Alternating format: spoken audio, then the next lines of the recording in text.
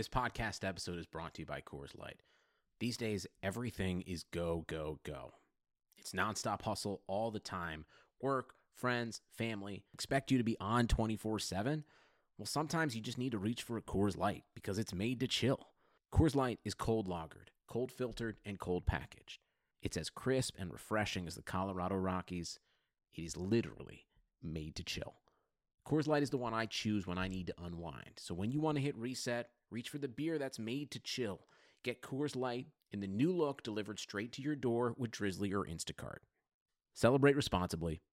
Coors Brewing Company, Golden, Colorado. You shouldn't go to Barnes & Noble and buy 10,000 books just so you can build a book fortress and yell out, "I am your book leader." You shouldn't buy 147 copies of War and Peace, stuff them inside turkeys, and serve them at Thanksgiving as turbookins. And you definitely shouldn't buy up all the copies of Dork Diaries, causing the neighborhood kids to stage a protest in your front yard. But you could, because at the Barnes & Noble Book Haul, you can get over 1,000 titles for 50% off. Stock up at your local Barnes & Noble. Turbookins are fictitious and should not be cooked at home.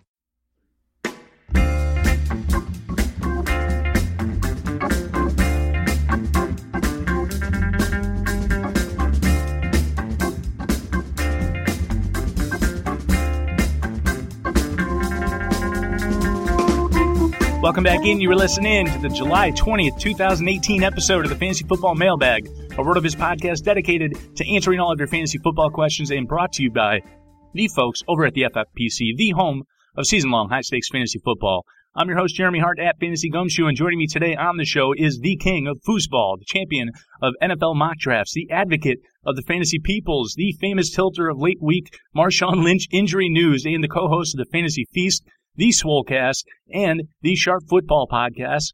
He's 37-1 in the ring with 36 knockouts, and of course, the senior football editor over at theworldofroto.com. That's RotoWorld. Welcome to the show, Silva Day Evan. You can find him on the tweets at Evan Silva. Love a good deal? Sail into the season at Banana Republic Factory's Mega Labor Day Sale. Entire store 50 to 70% off. Dresses from $19.99. Polos from $16.99. Find your nearest store or shop online only at Banana Republic Factory. Well, it is great to have you back on the Mailbag Show. Evan, my man, what's good? What's going on, man? So I'm 37-1. Who did I lose to? I was hoping you might ask that, and you might get a little bit mad at me for this one, Evan. So I listened to the recent Fantasy Feast, and I heard you talking about how you were going to bring Ross down, and so I've got one for Ross, man. I've got one for Ross. Yeah, he wasn't too intimidated by my trash talk, that's for sure. Well, just fantastic stuff that you guys have got going on over there. Just some fantastic guests on a weekly basis, and we're going to try that do that on this show as well. So we're going to answer all the off-season questions, whether it's dynasty trades, player and team outlooks, off-season prep, you name it. But before we dive in, as usual, Evan, you and I shared a draft room recently, and it's best ball season, right? Like, one of the best things about best ball season is, believe it or not, talking about some of these best ball drafts. I mean, I just listened to the first show of the season for the Swolecast. You guys talked about your best ball strategy there. So let's dive in just a little bit here. Some of the stuff that they have over at FFPC, I mean, the format is untouchable. Contests are growing here over at Draft. MFL 10s, man, they're easier than ever to manage. This thing is just blowing up, so let's get at it here. You recently drafted from the 1.11. I was in the 1.2. I believe I remember correctly, you don't like drafting from the end as much here, but I know one thing's for certain. You got Melvin Gordon, and then you swung around, and this was on draft, and got Kareem Hunt at the 2.2.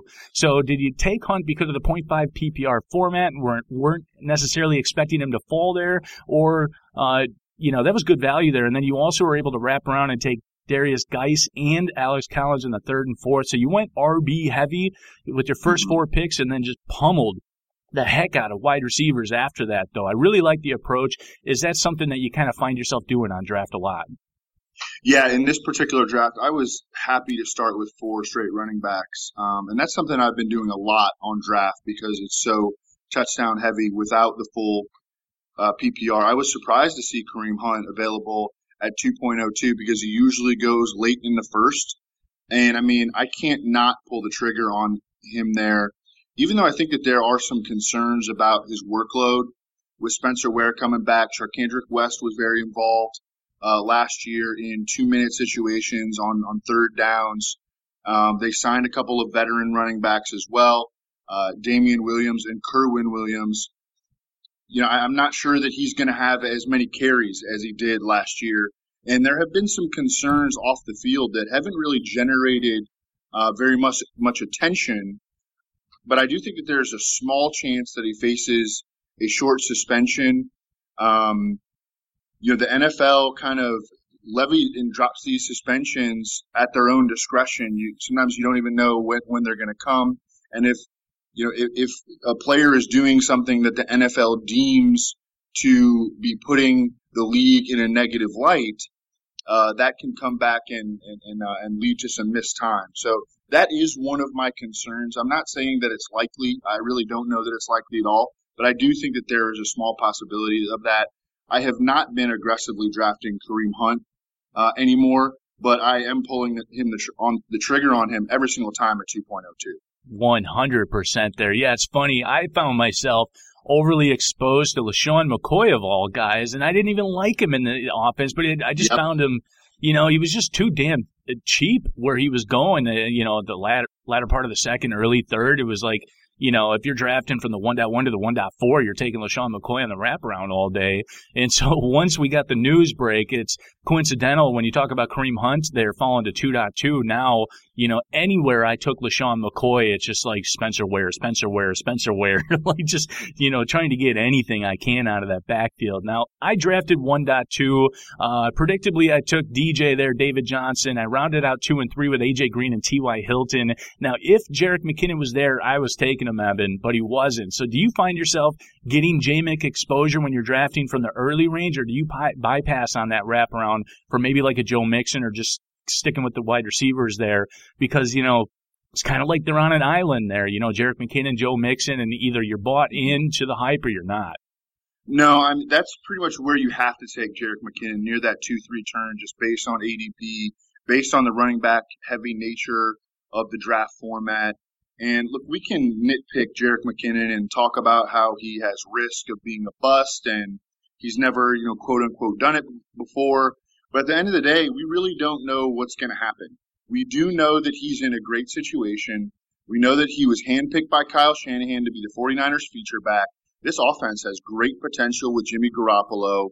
And Jerick McKinnon really has very little competition for work. I mean, the 49ers number 2 back right now is Matt Breida, a guy who went undrafted last year, has never been a factor in the passing game at the college or the pro levels. He was genuinely bad in the passing game last year. And in this running back heavy best ball format, I'm really just trying to build stables at positions. And I'm totally fine with McKinnon being part of my running back stable, part of my 5-man running back stable.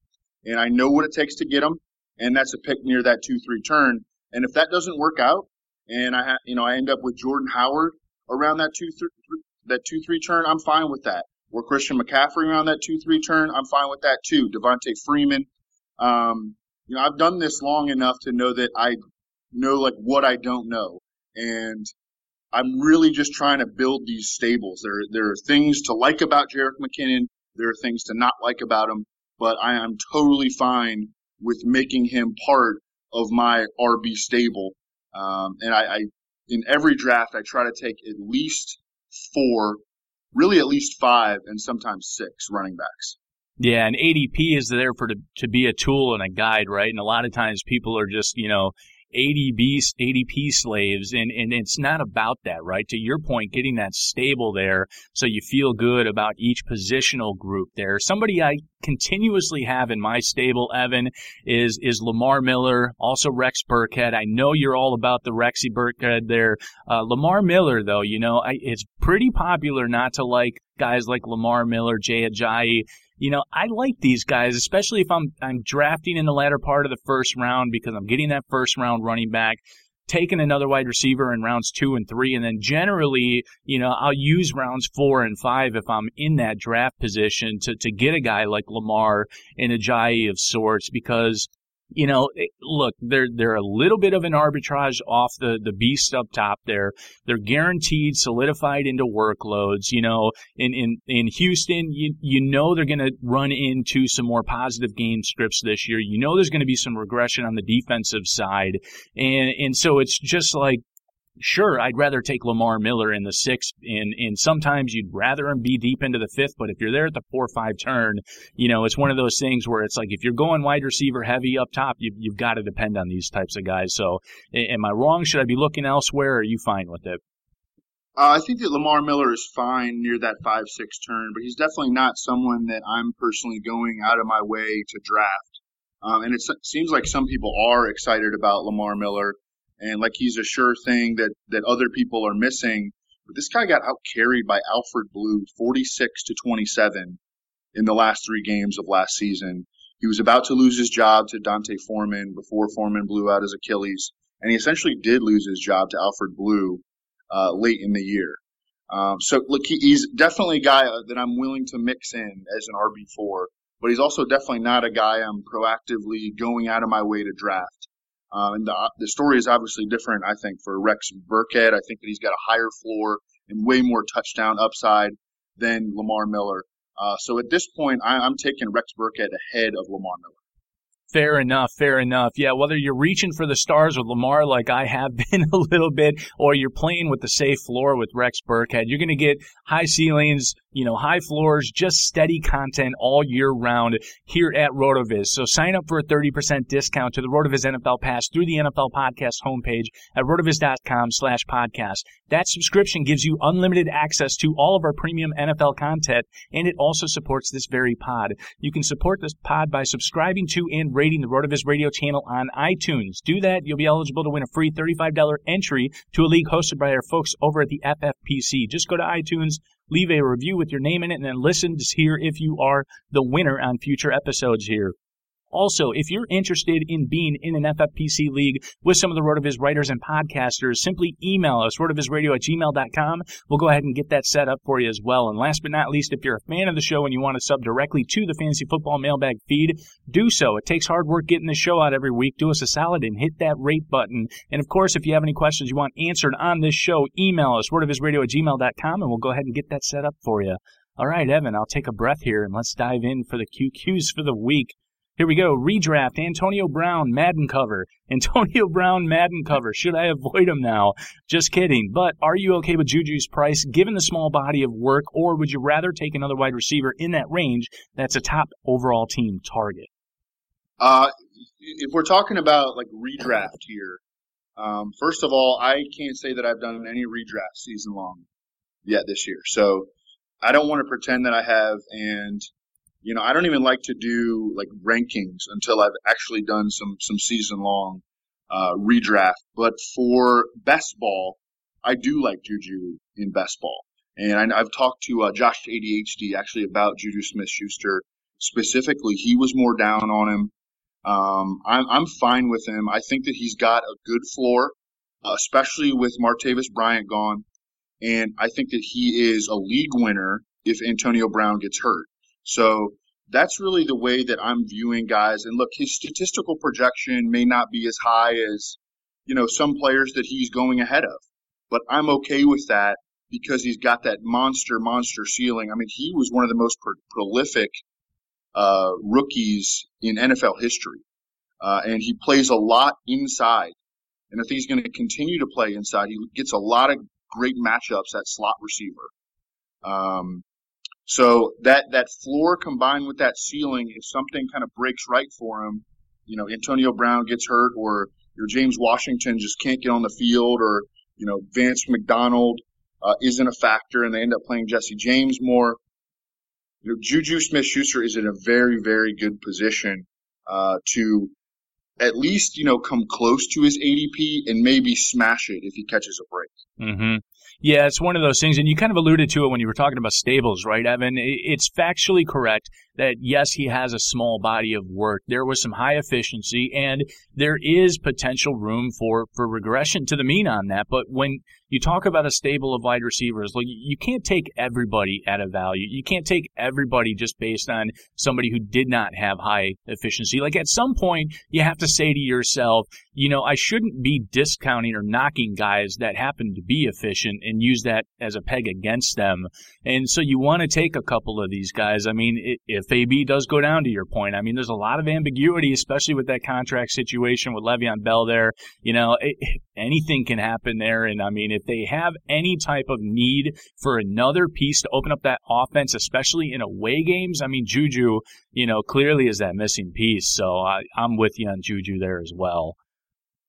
Best ball. So this is basically the best ball show, right? So do you guys have any thoughts on team stacking in best ball? It's been a topic of conversation with the GPP style best ball tournaments now. So what say you? Yeah, I'm definitely open to it based on how the draft goes, to stacking offenses that I think are going to have big years. Julian Edelman, Rex Burkhead, Chris Hogan, Gronk, they're all guys that I like to draft, and I'm willing to take all of them on the same best ball team. I find myself drafting a ton of Titans because, first of all, I like their values and where they go in drafts. And I think that offense will take a leap this year. So I'm into Marcus Mariota, Rashard Matthews, Delaney Walker, Taywan Taylor. I've started to take a ton of Derrick Henry lately. I think that I was kind of missing the boat on him early on. I really want his touchdown upside on more of my best ball rosters. The Titans have a solid offensive line. They have a really easy schedule. Derrick Henry is more likely to benefit from positive game scripts because of the easy schedule than Dion Lewis.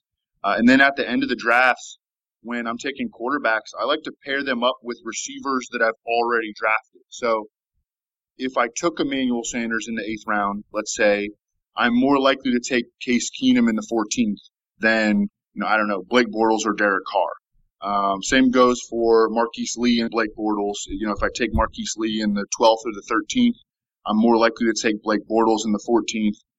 And then I started to take a bunch of Jordy Nelson recently because I think he's got good touchdown upside and he's very cheap. He goes 10th round usually. And then so when I take Jordy Nelson, I'm more likely to take Derek Carr a couple rounds later.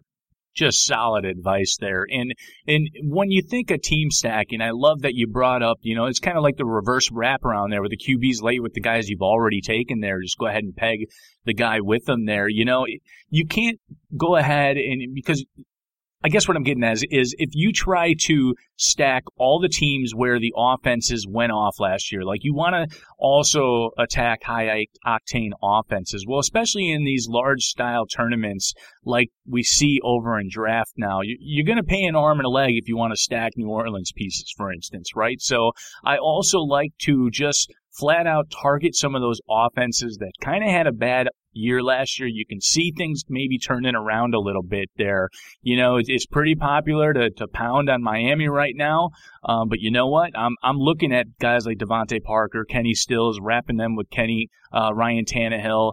And then you can reach way down the draft board there. I mean, New York Jets. I mean, you're just getting wide receiver targets for damn free almost. When you talk about Robbie Anderson, late in drafts, if you want to take a 20th or an 18th round pick on guys like Quincy Enunwa, even Terrell Pryor, right? Maybe he was hurt. Like, these are just guys, I mean, Teddy Bridgewater could potentially be the quarterback in New York. And if that happens, something like that, like you can see New York at least being respectable for the price there. So sometimes when you're stacking, you take these teams that have a little bit more variance, but you don't have to pay an arm and a leg to get them as well.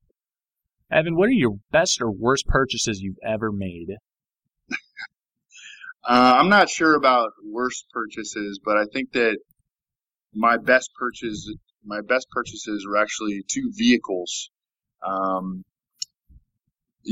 People will say that a vehicle is a bad purchase because it starts losing value immediately, but it has so much value in the short term that, they've been very, very valuable to me. The first one was this old Volvo stick shift with a turbo button. When I was in high school, I got a job working at Best Buy, And then I got a job dishwashing at Tippin's Pie Pantry in St. Louis, and I saved up and bought this Volvo, and it gave me a ton of freedom and really allowed me to enjoy the last couple of years of high school, because before that, I was like having my mom or my stepdad drive me places, and I'd have these horrible curfews, like 11 at night, and that was just terrible. And then I bought a Jeep Grand Cherokee with money that I made playing DFS a few years ago. Before that in Chicago, I didn't even have a car because I didn't need one. But now I have a daughter, and I'm driving her around all the time to gymnastics, dance class, summer camp, school, to go to friends' birthday parties. I really have a blast just driving around and listening to music, although I do make her listen to football podcasts a decent amount, and she absolutely hates it. Yep. Oh, hashtag dad life. It's a beautiful thing. Yeah. Oh my God. Evan, my first car, okay, I bought it for $1 to make it a legal bill of sale. It was 1985 Chevy Cavalier. It was blue. It had rust coming out the doors, out the pores. The passenger side door did not open. So it was kind of like a Dukes of Hazzard style. And my girlfriend, who I'm still with to this day, who I'm married to, she had to climb through the window to get in or come through my side of the car. And you talked about borrowing the parents. My mom had this old, like, 86 Mitsubishi something or the other. I don't remember what it was, but it was like this puke color, right? And we literally called it the eggnog. So for a while there, until I bought that car for $1, I had to drive around, and it was my friends that coined it the eggnog. So we understand the struggle together, man. We got this. Yes. Oh, man. All right. Best ball. I feel bamboozled by the Saints waiting until now to sign Shane Vereen after all these completed best ball drafts. When is it okay to take him, and what does his presence do to that backfield in general all season long? Yeah, I don't really know why you'd want to take Shane Vereen. I think he looked pretty washed last year with the Giants. There were indications even entering last year that he was washed up. I actually kind of liked him last year. I took him real late in some NFL 10s. But he didn't do anything. No one wanted him in free agency until just before camp. I mean, he generated no free agent interest. We literally had on Roto World, we post like all free agent visits, all free agent interests, even if it's just an agent spreading it. We'll put everything that we can find on Twitter or in newspapers on Roto World. We didn't have anything on him since last week 17, which that's telling. No one was even looking at Shane Vereen. His skill set is not really in that Mark Ingram mold, and he's certainly not going to cut into Alvin Kamara's work. So I would rather take a late flyer on Terrence West or Jonathan Williams than Shane Vereen right now. Yeah, when I first saw this, Evan, I'm not going to lie here, my knee-jerk reaction was, well, we got Shane Vereen here. I mean, we've seen it happen before. Maybe they're going to give Kamara more of that Ingram type of role and bring in, the Boston Scott, Shane Vereen guys, and now we're just going to solidify Kamara here, which means they're really just going gung-ho in this running game. And then, but then I kind of looked at it from your perspective as well, and it kind of made me think that, what? I mean, if they're going out and signing Shane Vereen here, I mean, I think that's more telling that they're not satisfied or content with what they have going back there right now. They clearly don't want to overwork Kamara, and if anything, it just further solidifies the fact that we can expect some more pass volume from New Orleans in general this year as well. True. Redraft, will this Ricky Seals-Jones impact his playtime? I guess we're talking about the news of the arrest here. Okay, if so, is anyone else on the depth chart worth drafting for tight end value? No, in terms of other tight ends on the depth chart. It's very hard for me to sit here and say with any kind of definitiveness that Ricky Seals-Jones is going to lose snaps or anything else because he got a little physical with a security guard because he had to pee and they wouldn't let him pee. With that said, like the NFL, like as we mentioned earlier, the NFL can suspend players at its own discretion, basically does not work off any past precedents. And if you just read the charges against Ricky Seals-Jones, it sounds bad, even if what he did really wasn't very bad in all likelihood. I think that at this point, though, he's just a 17th or 18th round pick in best ball leagues. I'm probably going to – I've taken a decent amount of them, but I'm probably not going to be getting him anymore. It was like a tight end 3 option. I'd rather have Austin Hooper or Vance McDonald at this point. Evan, I have had people on this very show, who have had to go to the bathroom so bad they couldn't hold it anymore in the middle of sporting games, where they grabbed a water bottle and just took a piss. You would think that Ricky Seals Jr. Jones Jr. with RSJ, you would think he could just, do his deeds somewhere, like get creative and just make it work without having to get aggressive with the security guard to go to the bathroom. Like, I just, gosh, True, but what, when you're right outside the bathroom and it's right there,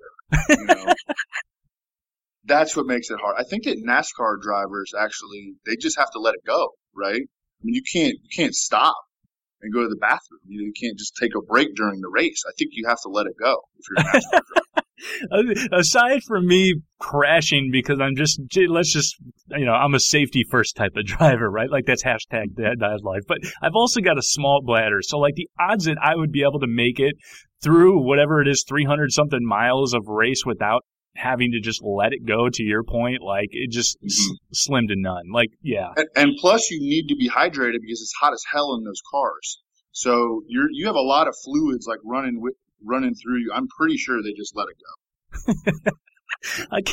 I can't even take my daughter to soccer practice without yelling at her because she has to go to the bathroom before we leave, and then we get to practice, and of course she has to go again, and I say, you know what, I got to go too. Jeez. All right, Evan, if you had to become an inanimate object for a year, what object would you choose to be? And let's say not Rex Burkhead's helmet. Anything else? I would probably be like someone smart's computer so that I could steal ideas from them to make myself smarter after I come back and return to the world. So I would say I would be Elon Musk's computer. How about that? That is probably the best answer we've had all season. Nicely done. Redraft, what's the earliest you're willing to take Devontae Parker? Is he still a tier above Kenny Stills and Rashard Matthews? Evan, I'm almost all in on Devontae here, so settle me down. I don't think there's that much of a gap between these three guys, Devontae Parker, Kenny Stills, Rashard Matthews. I do think that Parker has the highest ceiling if everything kind of comes together for him and he stays healthy and he capitalizes on Jarvis Landry leaving, because the Dolphins are missing 290 targets from last year's team. That's the second most in the league. And I do not think that Albert Wilson and Danny Amendola are going to soak all that up. And I don't even think they're going to replace Jarvis Landry's production 1-for-1. He was only 161 targets of that 290 total. I think that based on the upside in the ADP, the earliest I'd be willing to take Devontae Parker's in the middle of the 8th round. But I'd much rather just take Kenny Stills in the 10th and Rashard Matthews in the 11th back-to-back and be done with it. Yeah, fair enough. I'm chasing the upside with Devontae. It's like once you get past the 7th round, even more so to ADP, I say, just go get your guys at that point, right? And Devontae just happens to be one of those, it just seems like a sure as ever bet to get 130 targets and has, to your point, that breakout ability. 4 years into it, I know, but here we go. Fuck, marry, kill, Evan, the fan base edition. So I put 3 on here. If you want to put another one in here, be my guest. We've got the Philadelphia Eagles, the Jacksonville Jaguars, and the Oakland Raiders. At least in my experiences, Evan, and you have clearly much more experience than I. These happen to be the fan bases that might give you a little bit of grief from time to time. The Raiders fan base is special because their fans will literally threaten your life on social media if you say something critical about their team. So I'd have to kill them off in retaliation for all the death threats that I've gotten over the years. The Eagles fans are kind of crazy, but I don't think they're terrible. Most of the Eagles fans that I interact with are actually kind of smart. So I'd probably marry them. And I guess I'd F the Jaguars fan base without any kind of a long-term commitment because they've been through so much. They've been through a lot, and I would not want to have to deal with all their baggage. I remember when the Jaguars fan base, they used to start wars swearing that Blaine Gabbert was good. But I think they've actually been pretty tame lately. These fan bases whose teams are having success, they tend to be more grateful for that success. They pipe down a little bit. They don't take it for granted, and they appreciate it because there are no guarantees that it will last, and it's great for them in the moment. I wouldn't have broken that down any other way as well. The most scary thing about it, though, Evan, is when you talk about, effing the Jacksonville Jaguars, they've got the most baggage. Like, you really don't want to bring them home long term like you decided to do with the Eagles fans. But all of that baggage, like all of those experiences is what makes the Jaguars fans the best ones in bed. That's just the way it goes. But the problem is because they're so good in bed, it's like that Sharon Stone movie. What was that Sharon Stone, like Basic Instinct? I don't remember which one it was, but yeah, so. Basic Instinct and Casino. Oh my gosh, Casino, what an amazing movie there. Yeah. But yeah, so be careful bringing the Jaguars fans home to bed.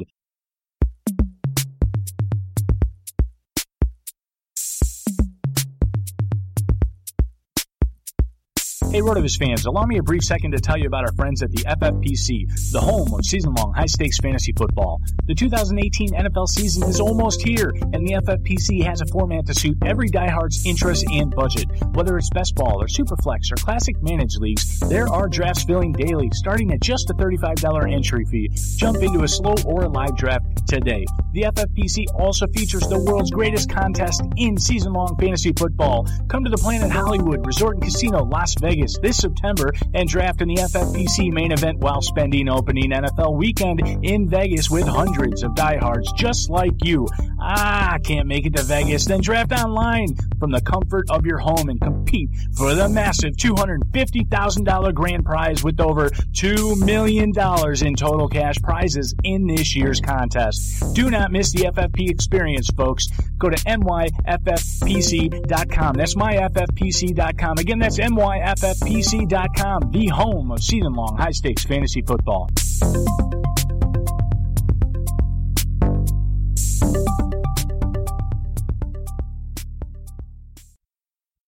Hey sports fans, football season's here and it's time to get in on the action with MyBookie. MyBookie is the industry-leading sports betting website that offers real Vegas odds on football, baseball, and all your favorite sporting events. You can take a side, the total, or even fantasy points props. MyBookie lets you bet online and win big. Did the game already kick off? Don't sweat it. MyBookie has in-game live betting on every major league and event, even esports. There's no better time to join MyBookie than today. Go to MyBookie to open an account and start winning. Use promo code CHAMPION when you register for your account and get a 100% sign-up bonus up to $1,000 on your first deposit. Bet today. Visit MyBookie's website or call 844-866-2387. That's 844-866-2387. Check them out today and use promo code CHAMPION for a 100% bonus. Terms and conditions apply for entertainment purposes only. Void where prohibited. All right, jumping right back in here, Evan, we've got a team outlook here. Detroit Lions.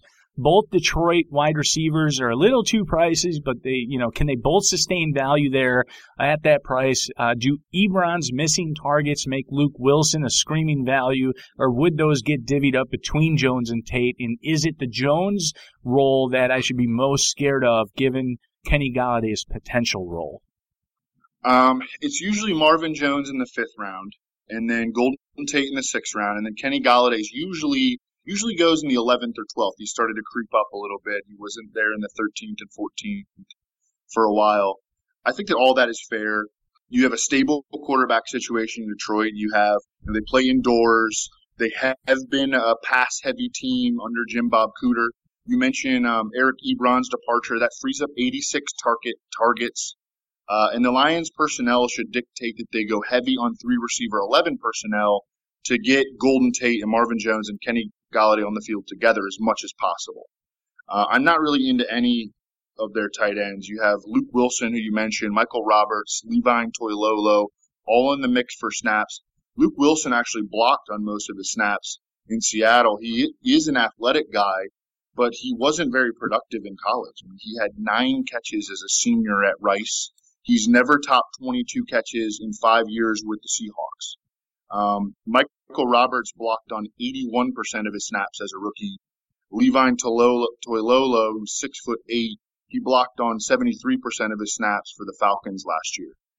So I say target the receivers, target Theo Riddick late, maybe mix in some Kerryon Johnson. But I think there are much better late-round tight end picks than anybody on the Lions.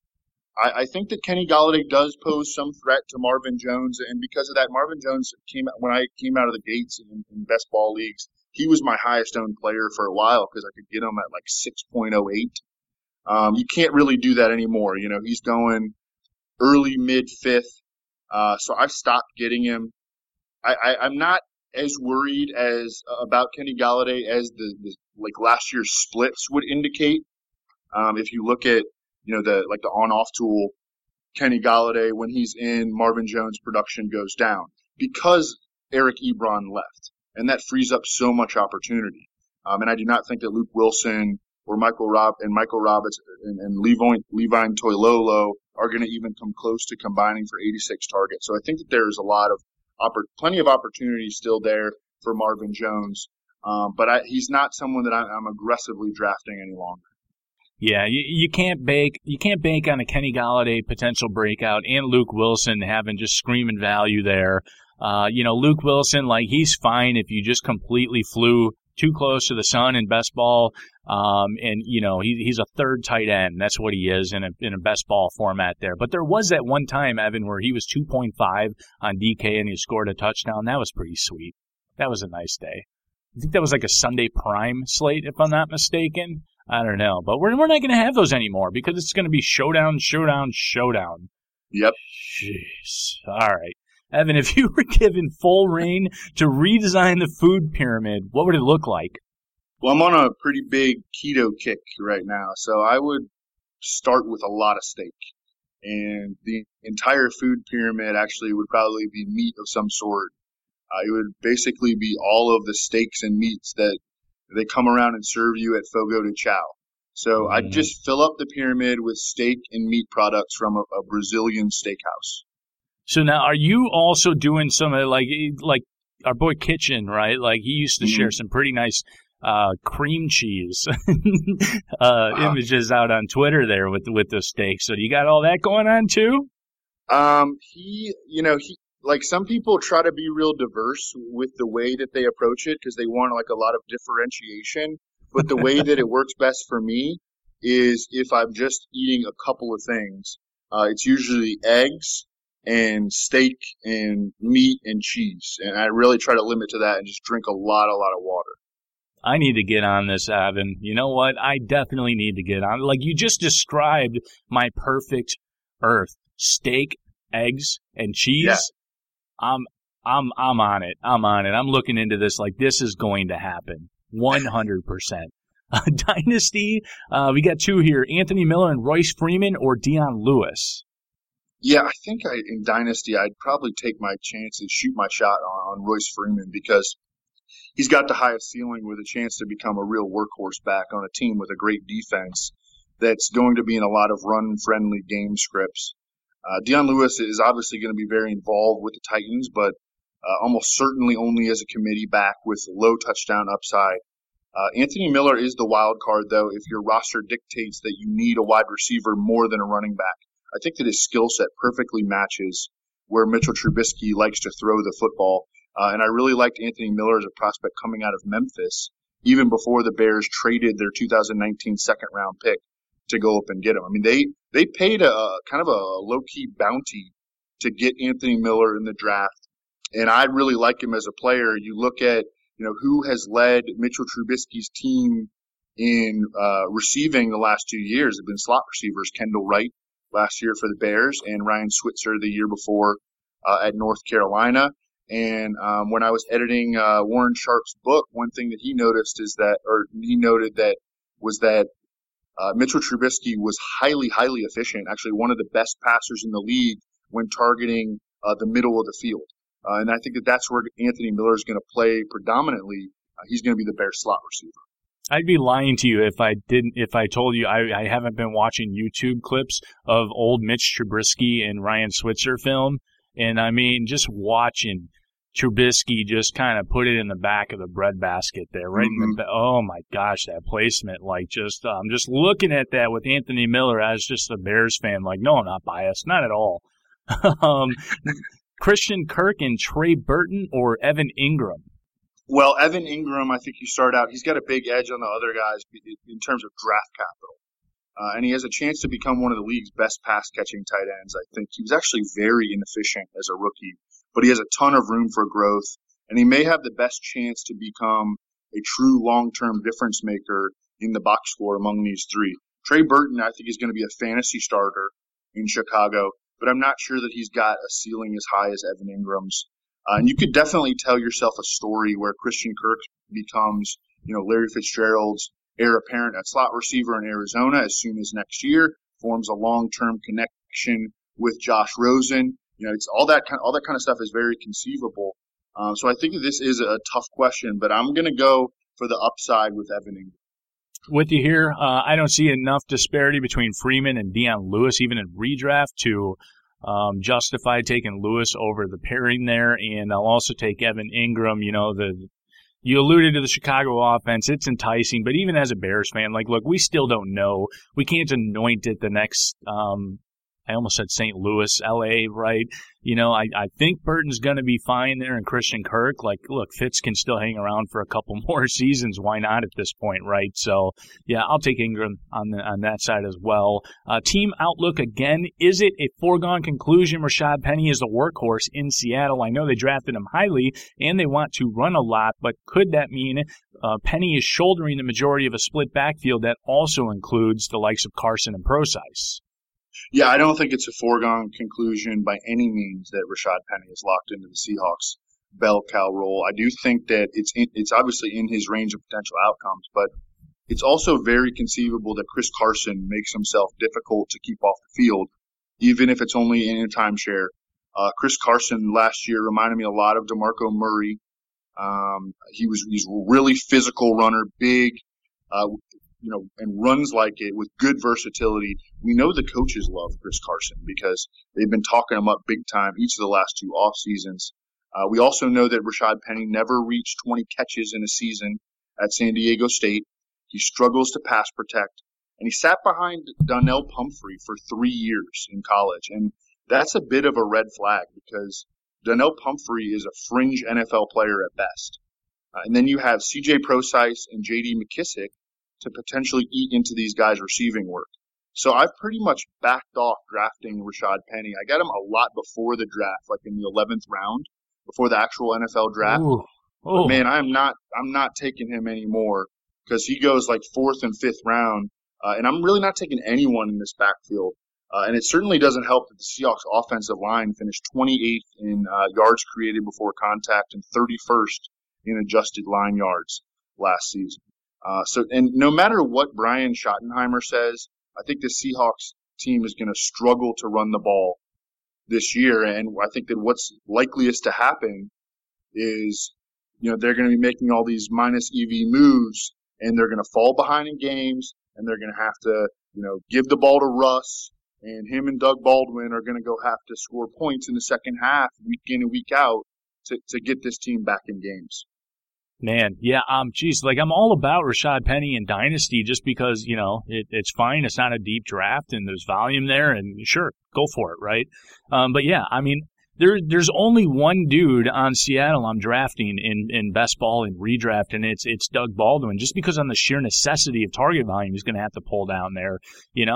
Tyler Lockett late in best ball, fine, I'm okay with that. But yeah, I just don't feel like paying premium draft picks for guys on bad offenses that haven't proven they can pass protect or block and keep and sustain drives at this point. And we haven't seen anything out even run man, I have 2 football jerseys. Having Jay Cutler, throw that in the trash, and and Russell Wilson, and he's just my favorite all-time quarterback, but I'm just not taking him either because you don't need to now with the likes of Deshaun Watson, Tom Brady falling, Cam Newton right there. You just don't have to bet on bad offenses now. So Doug Baldwin and everything else is almost just not on my list, period. Yeah, I've got a bunch of Lockett, but I'm with you. Those are, and you mentioned that earlier. those are the two Seahawks that I'm drafting. Doug Baldwin in the 3rd round and Tyler Lockett like in the 13th round. And that's it. All right, Evan, Shark Tank app idea that does not exist today. So this is super, super lame, but I've never even seen Shark Tank. I think it's a TV show, right? I mean, I've seen it. This is what happens. I'm like scrolling through the guide, and I see, ooh, Shark Tank. Is this about sharks? and then I turn it on. It's like these people, and I'm like, I do not want to watch this. I want to watch like Shark Week or something. But I barely even know what it is. Is it a Mark Cuban thing? Yeah, so it's Mark Cuban, Mr. Wonderful. I already forget his name, and people are going to yell at me. The dude that owns FUBU, a couple other people. They basically go up there, and entrepreneurs go up there and pitch their business to them to get any one of them to invest in their business, basically. Okay, yeah. I mean, I might have watched like a half a show once, but it was like a while ago, and I'd like blocked that out of my memory. It's a good show for like busy work. Because I always think it's going to be about sharks every time I click on it, but it's not. All right, so yeah, it's good for like if you're knee deep in doing analysis and research for an article, it doesn't work. But if you're just scrolling through, looking at draft teams, taking a look at your exposure, things like that, like it's good to watch in the background, so long as you can be a little bit distracted there. So yeah, I guess they just get free pub on the show. Apparently, not that they need it. We'll move on from there. Better season. Okay, we've got a lightning round here. Marcus Goodwin or Pierre Garçon? Yeah, so if we're just going off their 2017 on-off splits, Pierre Garçon was on pace for 144 targets last year before he got hurt. And he's apparently fully healthy now. He's expected to be ready for camp. He participated in OTAs and minicamp. 144 targets last year would have been 8th most in the league. And he was playing with Brian Hoyer and C.J. Beathard during that time. Those targets should be much more efficient with Jimmy Garoppolo. Marquise Goodwin averaged 2.9 catches for 49 yards per game with Pierre Garçon in the lineup last year. And then he went all the way up to 4.5 catches for 77 yards per game after Garçon went on IR. I do like Goodwin, and I've drafted him a decent amount in best ball. I think that his skill set fits the best ball format. I like him when I can get him like in the late 7th round. But I think that Garçon is a much better bet for a big volume year, and he's maybe my favorite 8th round pick in fantasy leagues right now, Pierre Garçon.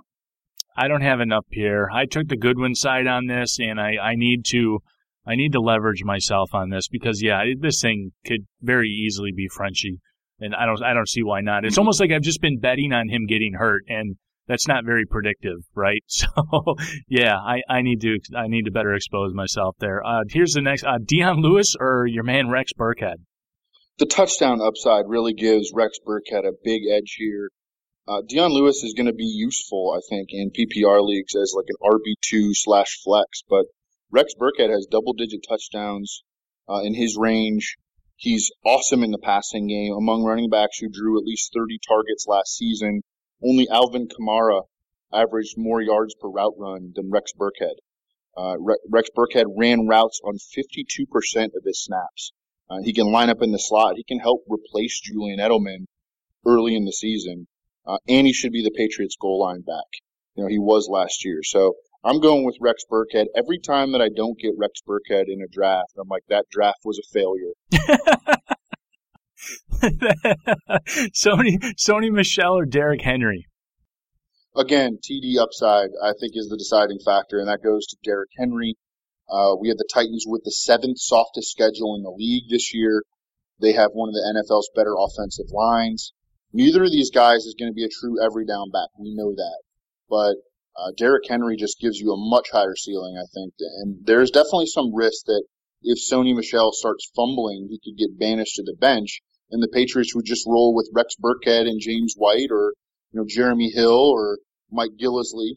Sony Michel fumbled 12 times at Georgia, and he had one of the highest fumble rates in this year's running back class. So I like the floor and the ceiling of Derrick Henry better right now. Now, let's say you're not drafting on draft and you're heading over to MFL 10s where you're getting the full PPR. Would that at all change your slant to Deion over Rex or Michel over Henry? Nope, same deal in both spots. I mean, I don't think that Sony Michel is going to be catching many passes this year. He had 9 catches last year at Georgia. I think that his reception projection is about the same as Derrick Henry's, really. Good stuff there. Yeah, and I brought that up because on MFL 10, Lewis goes before Rex, Michel goes before Henry, and, you know, we took the banger versus the PPR in both of these scenarios where the PPR guy is going higher than the other guy there. So, yeah, I'm with you on Rex and Derrick Henry here. So good stuff there. This next one here, Evan, both of these guys should project to get more volume. Both of them should project to get more points than last year. It's Eli Manning and the aforementioned Mitch Trubisky. Which way you going? You know, there's definitely an argument to be made for Eli. I cannot stomach him. The argument is all about his weapons. It's certainly not about, you know, what he has done for us lately. You know, he was like one of the worst quarterbacks in football last year.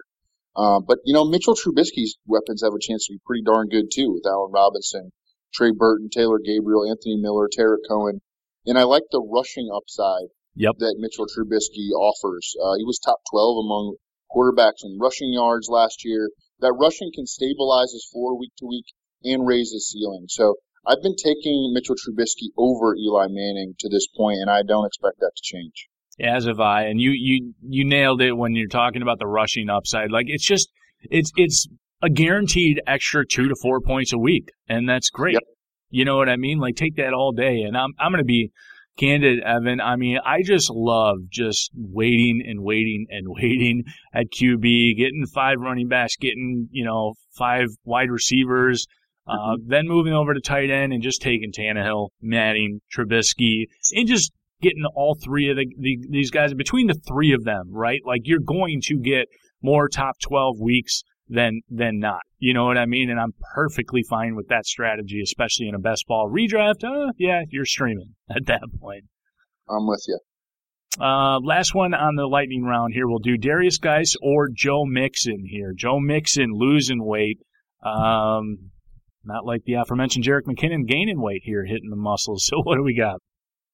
I love both of these guys coming out of school. I thought that just based on their college tape, Joe Mixon was a better running back prospect than Christian McCaffrey last year.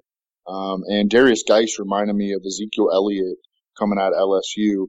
In both cases, these guys are going to be dealing with quality pass-catching backs that could eat into their passing game work, though. There's Giovanni Bernard with Joe Mixon and Chris Thompson with Darius Geis. I'm going to slightly lean Joe Mixon here, just in terms of like straight up rankings, but I'm getting way more Darius Geis than Joe Mixon right now because Geis is cheaper, and I think it's very, very close between them. Yeah, so I'm with you there as well, and I feel like I don't know which way to go with it, and also with the backups. Like, I have more Gio Bernard than Chris Thompson, generally because he's simply cheaper. Way cheaper. Yeah, and I'd be damned to tell you if I really had a good grasp on whether it's going to be Geis or Mixon or Thompson or Gio. I think Gio has more innate rush ability, so I go that direction. But then it's also like I'm betting against Joe Mixon in order for that to happen. And I don't know if that's the right mindset because they can certainly coexist and should if coaching did what they were supposed to do here. Like, I think Geis is going to coexist with Thompson. But yeah, I guess it's Joe and Gio there. What is it? Gio for you too? Yeah, I've taken a decent amount of Giovanni Bernard late actually. You know, anytime I can get him in the 12th or 13th, I love making him my RB5. Very good. All right, Evan, take a favorite or popular movie. Change one letter in the title. What is the new plot? What's it all about? All right, Jeremy. You know, I saw this on the show sheet, and the only movie that popped into my mind was Jaws. I'm pretty much out on the movie scene, sadly. I haven't gone to a movie in like at least a year. And the only movie that I like right now is Jaws. And I couldn't figure out anything creative involving the name Jaws.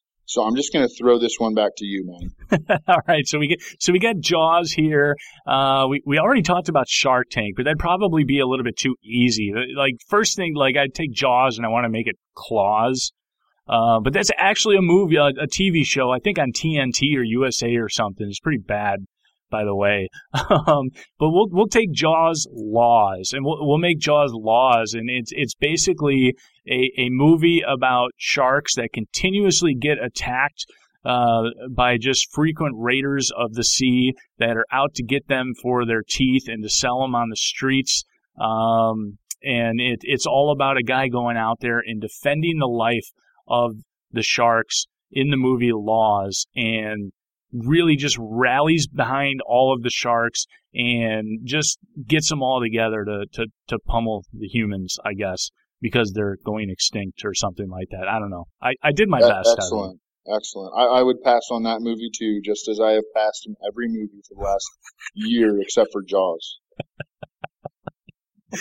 Oh, what a classic movie, by the way, though. You young kids out there, make sure you see Jaws. I bet you, Evan, it's probably pretty bad, right? Like, I haven't seen Jaws in years, but I'm willing to bet, like, it does not have very good replayability at this point. Like, if you go back... Dude. You're wrong, dude. Oh, no, am I really? Yeah, man, yeah. It's still awesome. It's still awesome. I watched it somewhat recently. And I take my daughter every summer to Cape Cod. It was actually filmed, I think, in Martha's Vineyard, which is about an hour away from where we stay. And I really wanted to show it to her, but no one would let me because they knew that she wouldn't even go in the water if I showed it to her. But I need to show it to her. Probably not when we're at Cape Cod, but she needs to see it. You know, she's getting to that age. She's 6 now, so. It's time. So true story. I have been to the ocean once, maybe twice. I have never actually stepped my foot in the ocean, and I never flippin' will, Evan. Like, there's only one fear I have. Like, I've jumped out of perfectly good airplanes before. That's all fine, right? But, like, the ocean scares the shit out of me, right? Like, I don't know what's in that water. Like, I do. There's a million different things undiscovered that is in that water that I just don't, I don't want to deal with that. And we talked about having to go to the bathroom earlier with RSJ. Like, I don't want to get bit by something and have a friend pee on my leg. Like, that's just, I don't want that. I don't want that. Right. Well, there are things in the ocean that were here long before we came here, you know, and those are the kind of animals that scare me, like the animals that were here, you know, this was their planet before we got here, and, you know, sharks fall into that category. They're like dinosaurs, man, you know. 100%. You know, on this, before we move on, one line, like, I went back and I watched Commando, right? Like, my favorite 80s movie, bar none, without a doubt.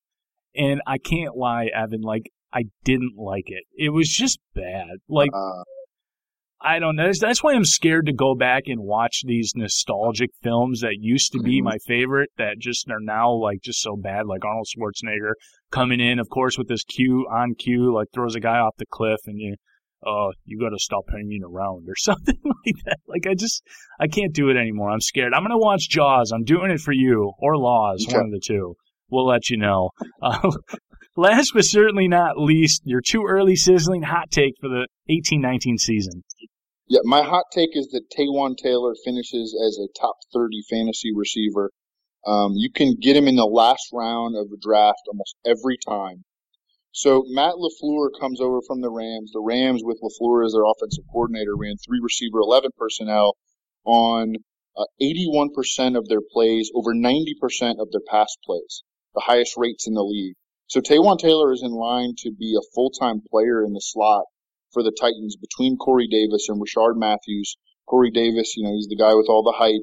Rashard Matthews is, I think, a real solid pick in like the 11th round. And last year, Cooper Kupp was the Rams slot receiver. He led the team in targets. He led the team in red zone targets. He was the wide receiver 27. And I liked Taywan Taylor better as a prospect than Cooper Kupp coming out of college. And I don't think the Titans were very far off because they took Taywan Taylor exactly 3 spots in the draft after Cooper Kupp went.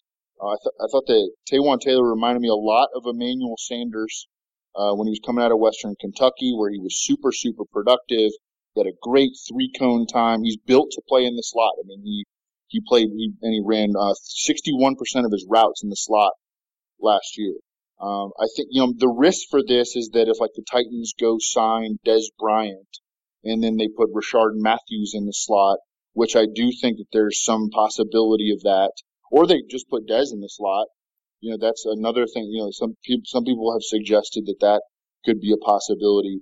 But that's my biggest fear right now for Taywan Taylor. But if he can impress the rest of the way, I think that he's going to be a breakout player in the Titans offense. Boom. Yes, that is where it ends. Taywan Taylor, top 30. Here we go. And that's going to do it for this week's episode of the Fantasy Football Mailbag, a RotoViz podcast dedicated to answering your fantasy football questions. Look, if you got questions you want answered, hit us up via email, rotovizradio@gmail.com, or on Twitter @rotovizradio. Use the hashtag RVMailbag. Evan, man, the czar of Roto World, as Ross likes to say, 36-0 right now. Hopefully not 36-1 here. Just appreciate you carving out the time. Tell us what's going on here upcoming. Yeah, I'm just finishing up. I've been doing these team fantasy previews. I'm about to finish the Titans. We're recording this on Thursday night, July 19th. I'm about to publish it after we're done with this. And then I got the Redskins, and then I'm going to put out a top 150. And then, in terms of just straight rankings. And then I'm going to try to fit in breakout candidates. I did one last year. It had a bunch of great breakout guys like Carson Wentz was on there. I'm going to try to do another one this year before training camp really heats up. And then, man, it's like, it's full steam ahead for 6 months. I'm kind of dreading it, but once you're in it, it's so exciting that you never really look back. It's almost time to get that computer from Elon Musk. Maybe a Shark Tank app that'll make that happen for you to lessen on that load a little bit upcoming here, because football is almost here. It is back, baby, and we are thankful to having @Evan Silva on the show. And do not forget to rate and review the show on iTunes. It means a lot. I'm Jeremy Hart @Fantasy Gumshoe. Okay, bye.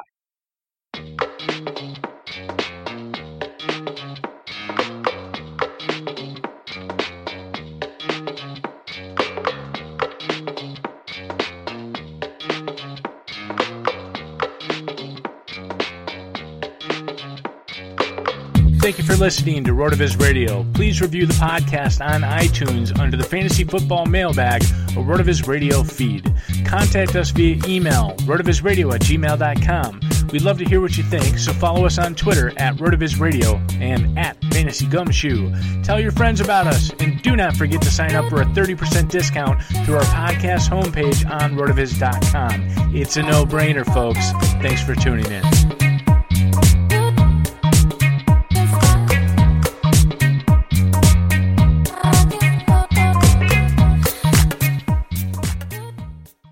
Love a good deal? Sail into the season at Banana Republic Factory's Mega Labor Day Sale. Entire store 50 to 70% off. Dresses from $19.99. Polos from $16.99. Find your nearest store or shop online only at Banana Republic Factory. Love a good deal? Sail into the season at Banana Republic Factory's Mega Labor Day Sale. Entire store 50 to 70% off. Dresses from $19.99. Polos from $16.99. Find your nearest store or shop online only at Banana Republic Factory.